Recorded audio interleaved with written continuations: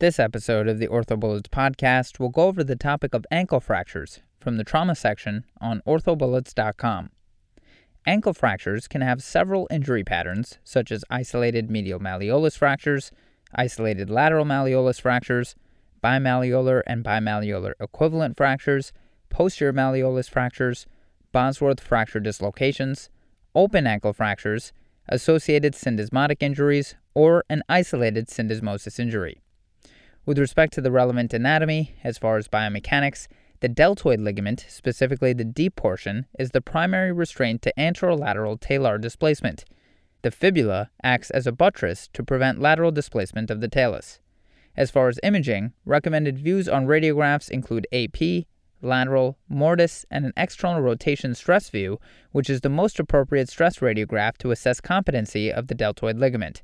This is more sensitive to injury than medial tenderness, ecchymosis, or edema. A gravity stress radiograph is technically equivalent to a manual stress radiograph. A full-length tibia or proximal tibia films should be done to rule out a Maisonneuve-type fracture. Findings on plain films may include syndesmotic injury, which corresponds to decreased tibiofibular overlap, and to determine this, you will measure at the point of maximum overlap. Normal is greater than 6 mm on the AP view, normal is greater than 1 mm on the mortise view, and keep in mind, however, that it has also been reported that there is no actual correlation between syndesmotic injury and tibiofibular clear space or overlap measurements. Increased medial clear space is another potential finding in syndesmotic injuries. Normal is less than or equal to 4 mm on the mortise or stress view. A medial clear space of greater than 5 mm with external rotation stress applied to a dorsiflexed ankle is predictive of deep deltoid disruption. An increased tibiofibular clear space is another potential finding with syndesmotic injuries. And to determine this, you will measure the clear space 1 cm above the joint. Normal is less than 6 mm on both AP and mortise views. Other findings on plain films may include lateral malleolus fractures, and the talocrural angle is measured by the bisection of a line through the tibial anatomical axis and another line through the tips of the malleoli. Shortening of lateral malleoli fractures can lead to an increased talocrural angle. However, keep in mind that the talocrural angle is not 100% reliable for estimating restoration of fibular length. You can also utilize the realignment of the medial fibular prominence with the tibiotalar joint. You may also see posterior malleolus fractures on plain films, which correspond to a double contour sign and/or the Misty Mountain sign. As far as the classification of ankle fractures, the ones to know include the Log-Hansen classification, an anatomic/descriptive classification, the Denny-Weber classification, and the AO/ATA classification. The Log-Hansen classification is based on foot position and the force of applied stress/force. This has been shown to predict the observed ligamentous injury in less than 50% of operatively treated fractures. The Log-Hansen classification has 4 types: supination adduction, supination external rotation, pronation abduction, and pronation external rotation. As far as the sequence in supination adduction mechanisms, first you will have a talofibular sprain or distal fibular avulsion, and then you will have a vertical medial malleolus and impaction of the anteromedial distal tibia. In a supination external rotation mechanism, the sequence of events include 1. Anterior tibiofibular ligament sprain, 2. Lateral short oblique fibular fracture that is antero-inferior to posterior-superior. 3. You will have a posterior tibiofibular ligament rupture or avulsion of the posterior malleolus. And 4. You will have a medial malleolus transverse fracture or disruption of the deltoid ligament. Moving on to pronation abduction mechanisms, the sequence of events include 1. Medial malleolus transverse fracture or disruption of the deltoid ligament. 2. Anterior tibiofibular ligament sprain. And 3. Transverse comminuted fracture of the fibula above the level of the syndesmosis. In a pronation external rotation mechanism, the sequence of events include 1. Medial malleolus transverse fracture or disruption of the deltoid ligament. 2. Anterior tibiofibular ligament disruption. 3. Lateral short oblique or spiral fracture of the fibula that is antero-superior to posterior-inferior above the level of the joint. And 4. Posterior tibiofibular ligament rupture or avulsion of the posterior malleolus. Moving on to the anatomic/descriptive classification, these include isolated medial malleolar fractures, isolated lateral malleolar fractures, bimalleolar fractures, trimalleolar fractures, and a Bosworth fracture dislocation, which is a posterior dislocation of the fibula behind the incisura fibularis. Moving on to the Denis-Weber classification, this classification is based on the location of the fibular fracture, and it's subdivided into 3 types, A, B, and C. A Weber A is an infrasyndesmotic injury that is generally not associated with ankle instability.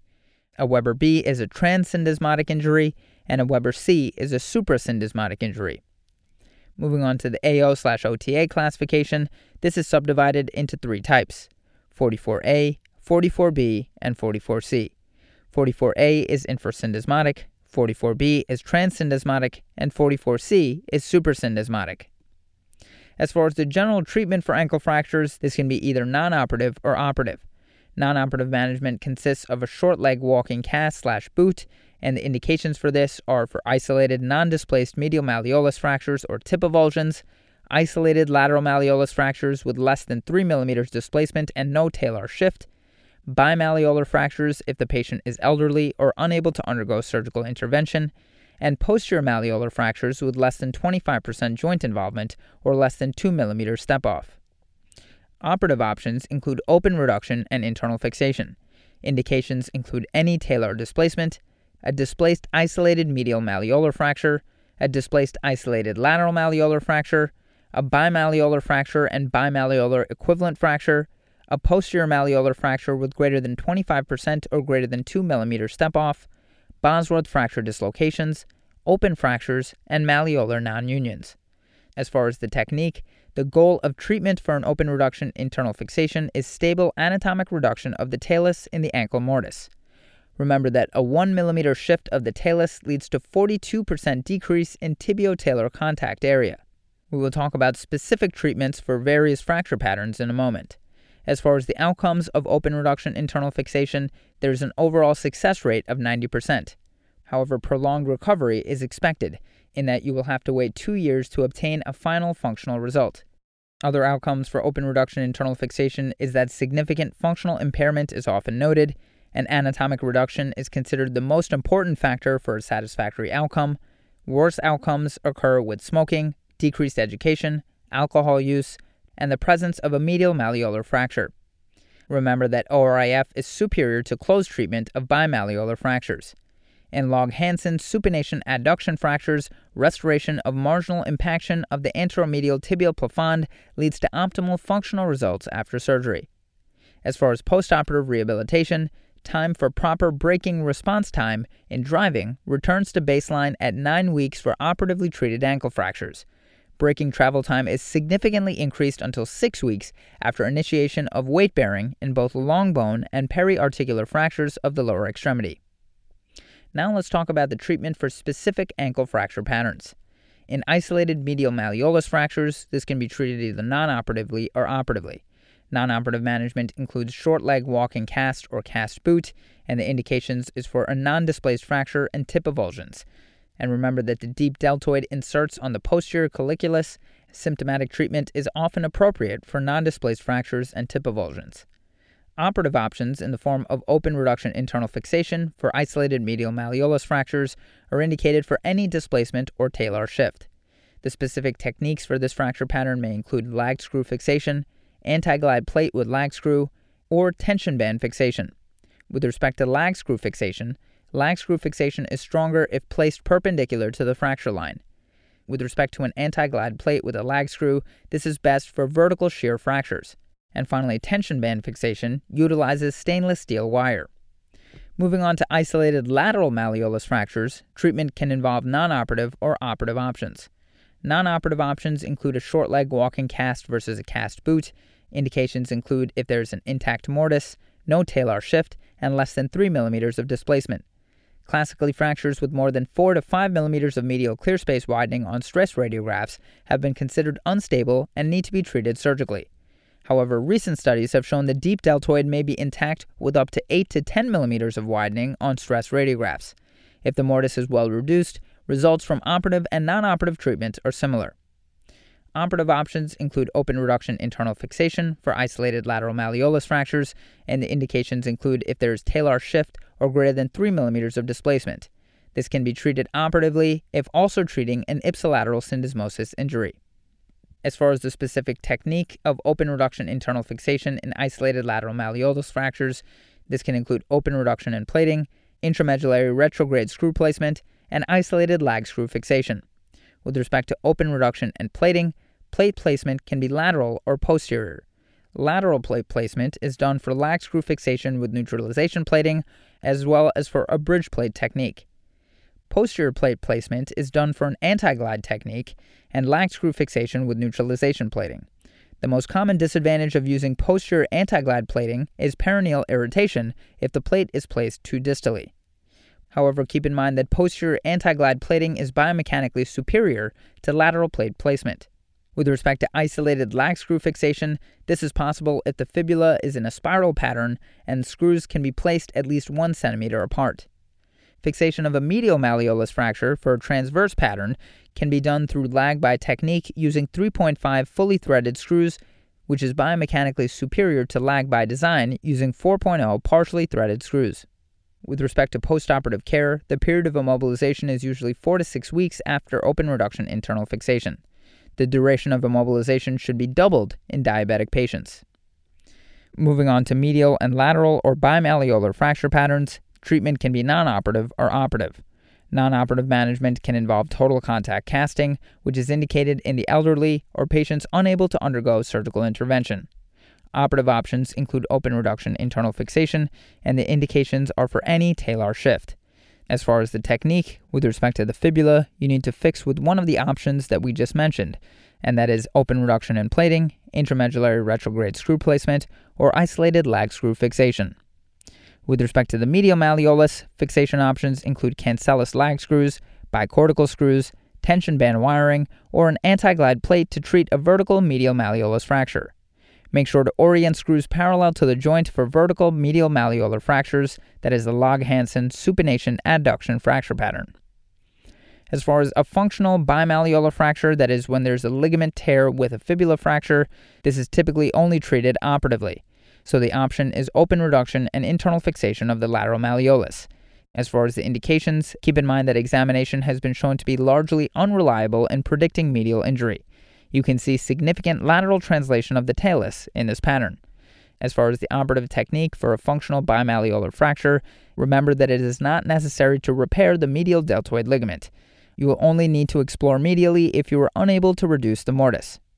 As far as fixation options for the fibula fracture, this is again open reduction and plating, intramedullary retrograde screw placement, or isolated lag screw fixation. Moving on to posterior malleolar fractures, these can be treated non-operatively or operatively. Non-operative options include a short leg walking cast versus a cast boot. The indications include less than 25% of the articular surface involved. Remember that evaluation of percentage should be done with a CT scan, as plain radiology is unreliable. Other indications include less than 2 millimeters of articular step-off and syndesmotic stability. Operative options include open reduction internal fixation. Indications include greater than 25% of articular surface being involved, greater than 2 millimeters of articular step-off, and or syndesmosis injury.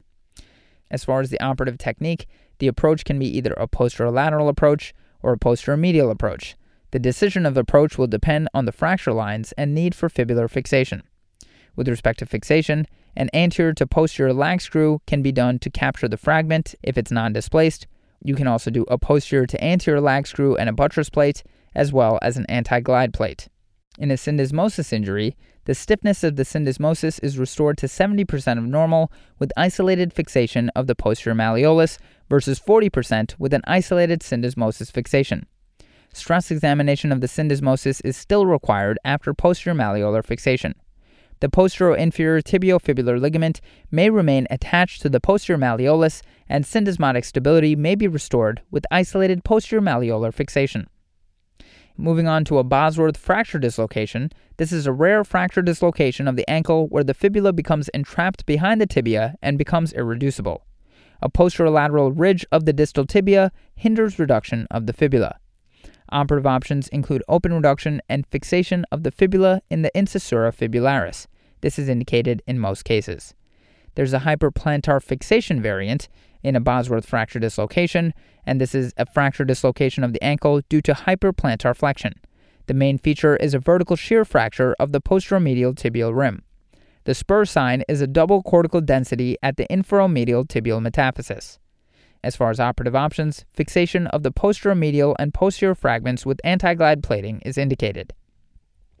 Moving on to an open ankle fracture, these are always treated operatively, and the options are either emergent operative debridement and open reduction internal fixation or external fixation. With respect to emergent operative debridement and open reduction internal fixation, this is indicated if soft tissue conditions allow. Primary closure at the index procedure can be performed in appropriately selected Gastillo-Anderson grade 1, 2, and 3A open fractures in otherwise healthy patients sustaining low-energy injuries without gross contamination. External fixation is indicated for soft tissue conditions and overall patient characteristics. Moving on to an associated syndesmotic injury, suspect syndesmotic injury in all ankle fractures. Keep in mind, however, that they are most common in Weber C fracture patterns. Fixation is usually not required when the fibula fracture is within 4.5 centimeters of the plafond. And keep in mind that up to 25% of tibial shaft fractures will have an ankle injury. As far as evaluation for a syndesmotic injury, make sure to measure the clear space 1 centimeter above the joint. It has also been reported that there is no actual correlation between syndesmotic injury and tibiofibular clear space or overlap measurements. A lateral stress radiograph has more inter-observer reliability than an AP/Mortis stress film. The best option is to assess stability intraoperatively with abduction/external rotation stress of the dorsiflex foot. Instability of the syndesmosis is greatest in the anterior-posterior direction. As far as treatment for associated syndesmotic injury, this is always operative and should involve syndesmotic screw fixation. The indications include widening of the medial clear space, tibiofibular clear space greater than 5 millimeters, tibiofibular overlap that is narrowed. Any postoperative malalignment or widening should be treated with open debridement, reduction, and fixation. With respect to the technique, length and rotation of the fibula must be accurately restored. Outcomes are strongly correlated with anatomic reduction.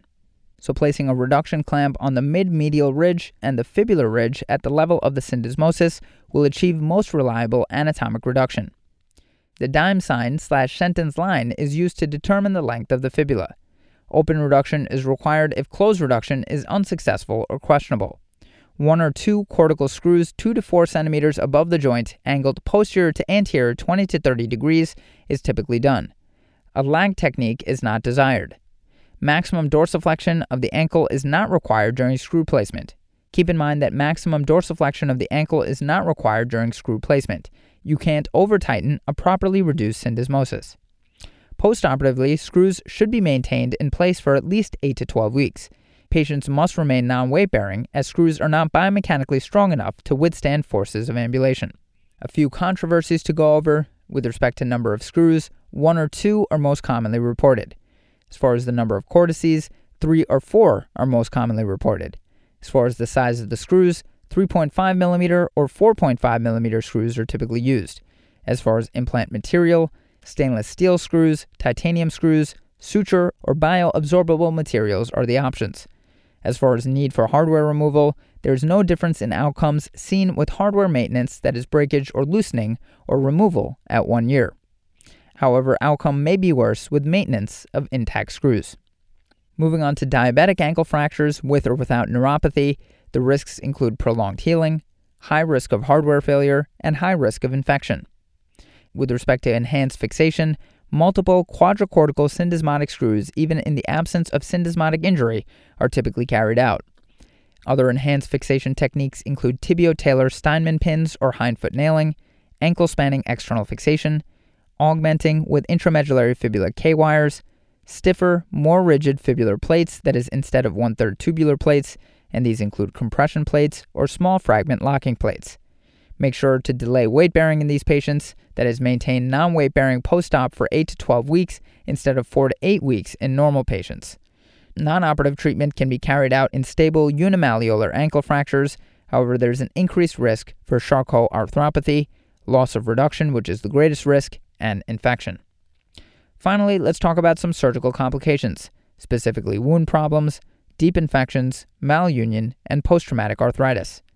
Wound problems make up 4 to 5% of surgical complications in ankle fractures. Deep infections make up 1 to 2% of complications in ankle fractures. However, they can be up to 20% in diabetic patients. The largest risk factor for diabetic patients is the presence of peripheral neuropathy. With respect to malunion, there is a high suspicion for articular impaction of the tibial plafond in supination adduction injuries, which should be addressed at the time of surgery. Finally, with respect to post-traumatic arthritis, this is rare with anatomic reduction and fixation. Corrective osteotomy requires anatomic fibular and mortise correction for optimal outcomes. That's all for this review about ankle fractures. Hopefully that was helpful. Look out for questions related to this topic on this weekend's question session, and hopefully this episode will have prepared you for that review. This is the OrthoBullets podcast, a daily audio review session by OrthoBullets, the free learning and collaboration community for orthopedic surgery education. If you're enjoying the podcast so far, please consider leaving us a 5-star rating and writing us a review on iTunes. It will help us spread the word and increase our discoverability tremendously. Thanks so much, and we'll see you all tomorrow.